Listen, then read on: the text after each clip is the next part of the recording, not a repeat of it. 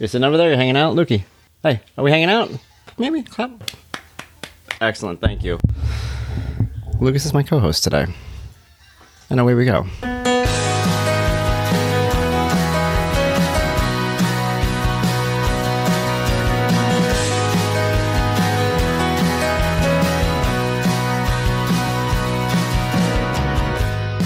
Hi, Pod! I am Dad. He's not just hi, Dad. He's my dad. James Gutman! What's up, guys? James Gutman here on Hi Pod. I'm Dad. Brand new kind of kick off to the show. If we would just jump right into it. As you can hear in the background, my son is here today. Lucas is here with me. He's my co-host. He's not really participating, but you're going to hear him. He's hanging out with me. He's my boy for the day, right? We chilling? Hammer, are we hanging? We're hanging. Yeah, so we are here as a kind of a special edition. A lot of the times, I gotta tell you guys, I've done these audios dating back to like 2005. I've been doing interviews and audios online forever. Back in the day when I would do wrestling stuff and interview people, I always worried about having him in the background, the noise it would make. And I have a lot of past interviews where you would hear in the background him screaming, him jumping, especially when he was at his most vocal phase, which I know is as nonverbal. People who have nonverbal children get it. People who don't might not. But nonverbal does not mean silent. My son is not silent. He is... He's Lucas. So what's great about doing the Hi Pod and doing Hi Blog is I don't have to worry about that. If he makes noises, hey, bud, come here. Yeah, you guys know what you signed up for. So we'll see. The only problem is I always try to get him near the microphone. Can you say something here? Say something there. All right, that's good enough. Thanks, buddy. I'll give a little kiss on the cheek and everything. So I've always wanted to do like a show with him by my side, hanging out, but it's unpredictable. I don't know how much he's going to participate, but he's here. So if you hear him, you hear him, and he's here today for a specific reason. I don't know, man. I just wanted him home, you know, which is weird. It's a bizarre thing for a parent to say, but quick background. What ended up happening was the first half of the week, he was at my ex-wife's house. He was feeling sick. She had kept him home. She took him to the doctor. He's okay. He just had the sniffles.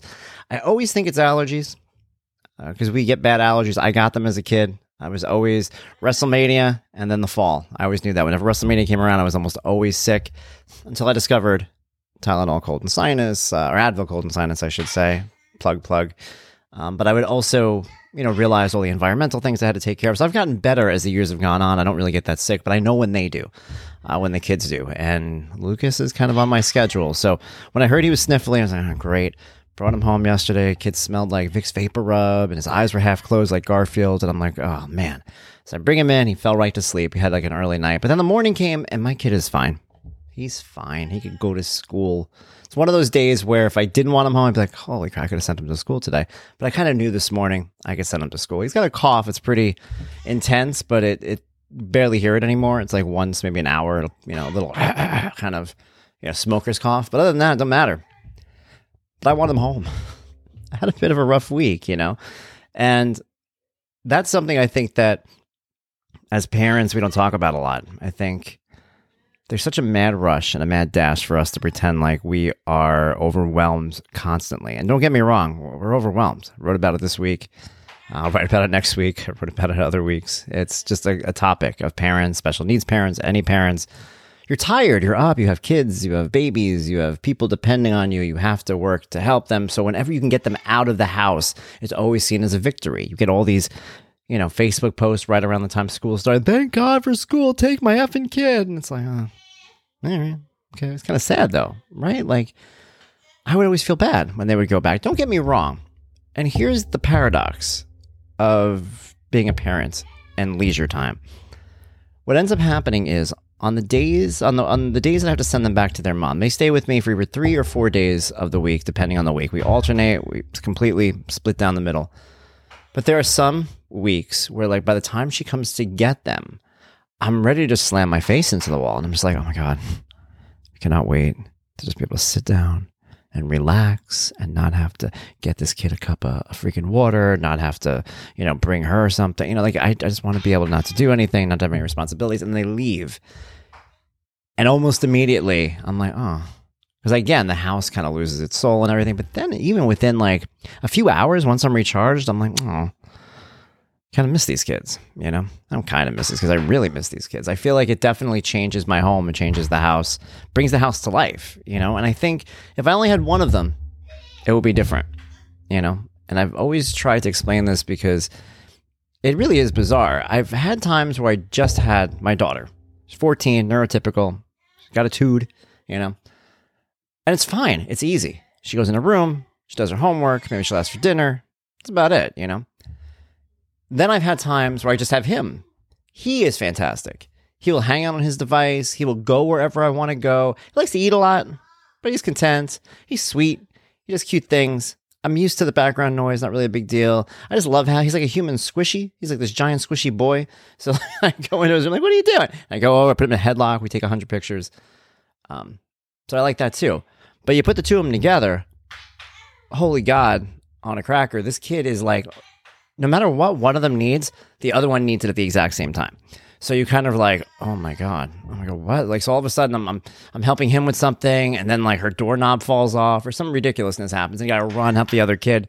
Drives you nuts. So having just one of them is pretty, I won't say easy, but I don't know. If I had to pick, I'd like to watch one of them at a time, and then maybe have like group time at some point, but life isn't like that. Today is a one of them at a time day, and we don't talk about that. We don't talk about some of the ways our kids make us feel. And I've tried to focus a little bit on that in some of the blog posts. The fact that for all the work that goes into being a parent, I don't know, there's good to having your kids around. They make you feel better. They make you happier. And even on days like today, I had a bad day. That's the song. I had a bad day. But you can't act that way when your kids are around. Like, my son's here. I can't just mope. I had a bad week, you know? You got to do your stuff. My daughter, she wants to do things. She wants to go out. She wants to, let's go here. Let's do this. I'm not going to be like, no, I'm not going to do that today. I mean, don't get me wrong. There's going to be some days where I'm not feeling it. Don't want to do something. But there is a certain amount of, like, when you're not feeling it and you have a friend that's like, you got to get up and get out. You got to get up and get out and move around. And don't get me wrong. Some days depression is a real thing. You guys know I struggle with mental health too, bipolar, things like that. So there are some times where get out and walk around isn't great advice, but there's a lot of times where it is. And I know that if I was by myself and I had a friend here, the friend would be like, you should get out and do stuff. So now just having the kids here, it kind of helps me because the life, life just makes you get out. It's almost like life is like, get out of the house, go around. And it's great, man. I have them, I have Lauren, I have Christian, which has been a real uplifting thing too, because on the days that I don't have my kids, where I used to kind of feel like, oh, I can go over there and I see him and they come over here, and it's fantastic. I think of him as a son too, and just everything is beautiful in terms of having people around you. But the secret is people. The secret is people that you love and people who love you. And I've spent so much time talking about toxic energy and getting away from it. And I think that's a big part of how people view the world, right? Now, I said that we talk about our kids in this desperation to get them out of the house. It's like a joke. Like, I can't deal with this anymore. And I get it. I'm not saying that's fake. I'm saying that you have to latch on kind of to the positives of having those people. And the same thing kind of goes with family and loved ones. I've had situations in my life where I've had people who are supposed to be the loved ones just make it worse, man. You're like, everything's falling apart. They show up at your house and they sit there and they make faces and they got comments, and you're just like, what? Why are you here? Just to make me angry? Like, why did you show up? So you have to have people who make you feel better, people who feel good to have in your life. And if you don't, you have to get away from that, because that's your life, right? That's your life. When you feel bad about a situation or something that happens to you, it's like, yeah, that thing is a big part of it, but it's influenced so much by the people around you at the time in terms of how it affects you. If you have something terrible happen and you have people there like, hey man, come on, let's go. We could do this, we could do that. I'm with you. I got you. You feel a little bit better. Or they start giving you scenarios you didn't think about. Because my brain, like a lot of brains, just go to the worst case scenario. It's like, oh, all right, so what's going to happen? Oh, I'm probably going to, I'll die. And it's like, usually that's like some exaggeration that you do. So you get a friend out there, dude, what's going to happen? Look, we do this next week. We're going to go here. We're going to do that. You'll be all right. And it's good. It's good to have that support system. Support systems are a big deal. They are a big deal. And that's something that for a long time I didn't realize, I didn't think about. And a lot of things just hit me. And now I'm proud to say that there are things that happened to me that had they happened to me a year ago, 2 years ago, 6 months ago, I would have handled them much differently than I do now. I don't know, man. I'm easy like a Sunday morning. Yeah, that's the song. But I am. I'm easy like Sunday morning. I'm good to go. And having people like my son, my daughter, Lauren, Christian, people who really genuinely are there for me means the world to me, and it makes me feel better. Hopefully you guys get that too. And that's, real quick, just want to touch upon it. That's kind of what I wrote about. If you guys remember on Wednesday, I wrote about how some people will never understand the struggles of a special needs parent. And that was a big deal. That was an article based on so many things that I read online. I'm a member of a couple of Facebook groups for people who have children similar to my son. My son, nonverbal autism. And a lot of those posts are from people who echo things that I've felt at some time or another. And granted, look, if you are constantly posting these things, maybe that's a bit of a problem. But I could tell you, if Facebook was around and I felt that way, I'm really sure right around the time Luke, and it was around, but not on the same level, back in 2012, 2011, I probably would have been doing the same thing, complaining to groups and talking about worries and concerns. But a lot of the posts that they had were about how family members don't understand. They criticize, they judge, they say things to them, and it bothers them. And I get that. I've dealt with that, and I know what it's like to not have that support system. So that blog post, which I was very proud of, is about, cutting through that, how to feel better, and realizing, you hear the cough? You hear it? Hey, can you cough in the microphone? No, you know what? Don't cough in the microphone. Where was I? Yes. Making sure that you have the right support system around you, and making sure that these people who aren't around your child understand what you're going through is important. But some people will never get it. What do you think? Come here. And if you expect them to one day get it, they're not. Hi. That's another thing he does. He taps and waves and taps and waves and taps. Hi. What's up, bud? What are you doing? All right. A lot of hand waving and tapping. It's funny. I'll be driving in the car and I just hear my daughter in the back seat sometimes when she would be sitting with him. And I just hear, "Hi, Lucas. Hi, Lucas. Hi, Lucas. Hi, Lucas." I'm like, "You're a good sister." She's like, "Yeah, I know. Hi, Lucas." And we get through it. But that's what I'm saying, man. Let's cut through the nonsense. I love my kid. I come on here and I try to explain it to you guys. I put it into blog posts, but I also tell you about some of the struggles that I deal with. I put it out there, and I get a lot of compassion, sympathy, and relatability to you guys, because a lot of people are in a very similar situation, but there are people that I can't tell these things to because they'll never get it. They'll never get it. Lucas, never. Zero chance. And I have to accept that, and it just made me more frustrated. It makes things worse. So hopefully if you're in that position, you read what I wrote, you'll realize that you're not alone. No matter who it is, grandparents, aunts, uncles, spouses, whoever it is that doesn't understand what you're going through, best friends, losing people.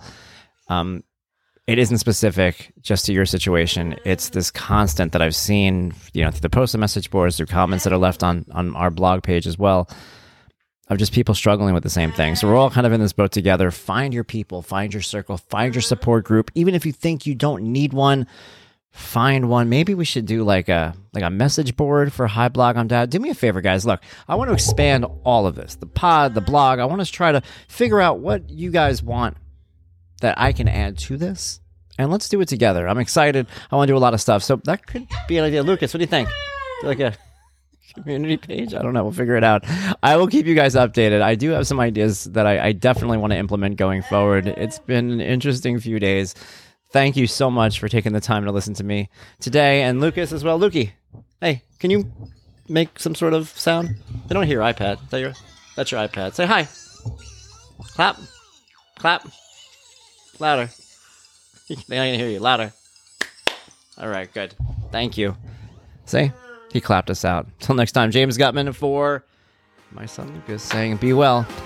Bye, pod. I'm Dad.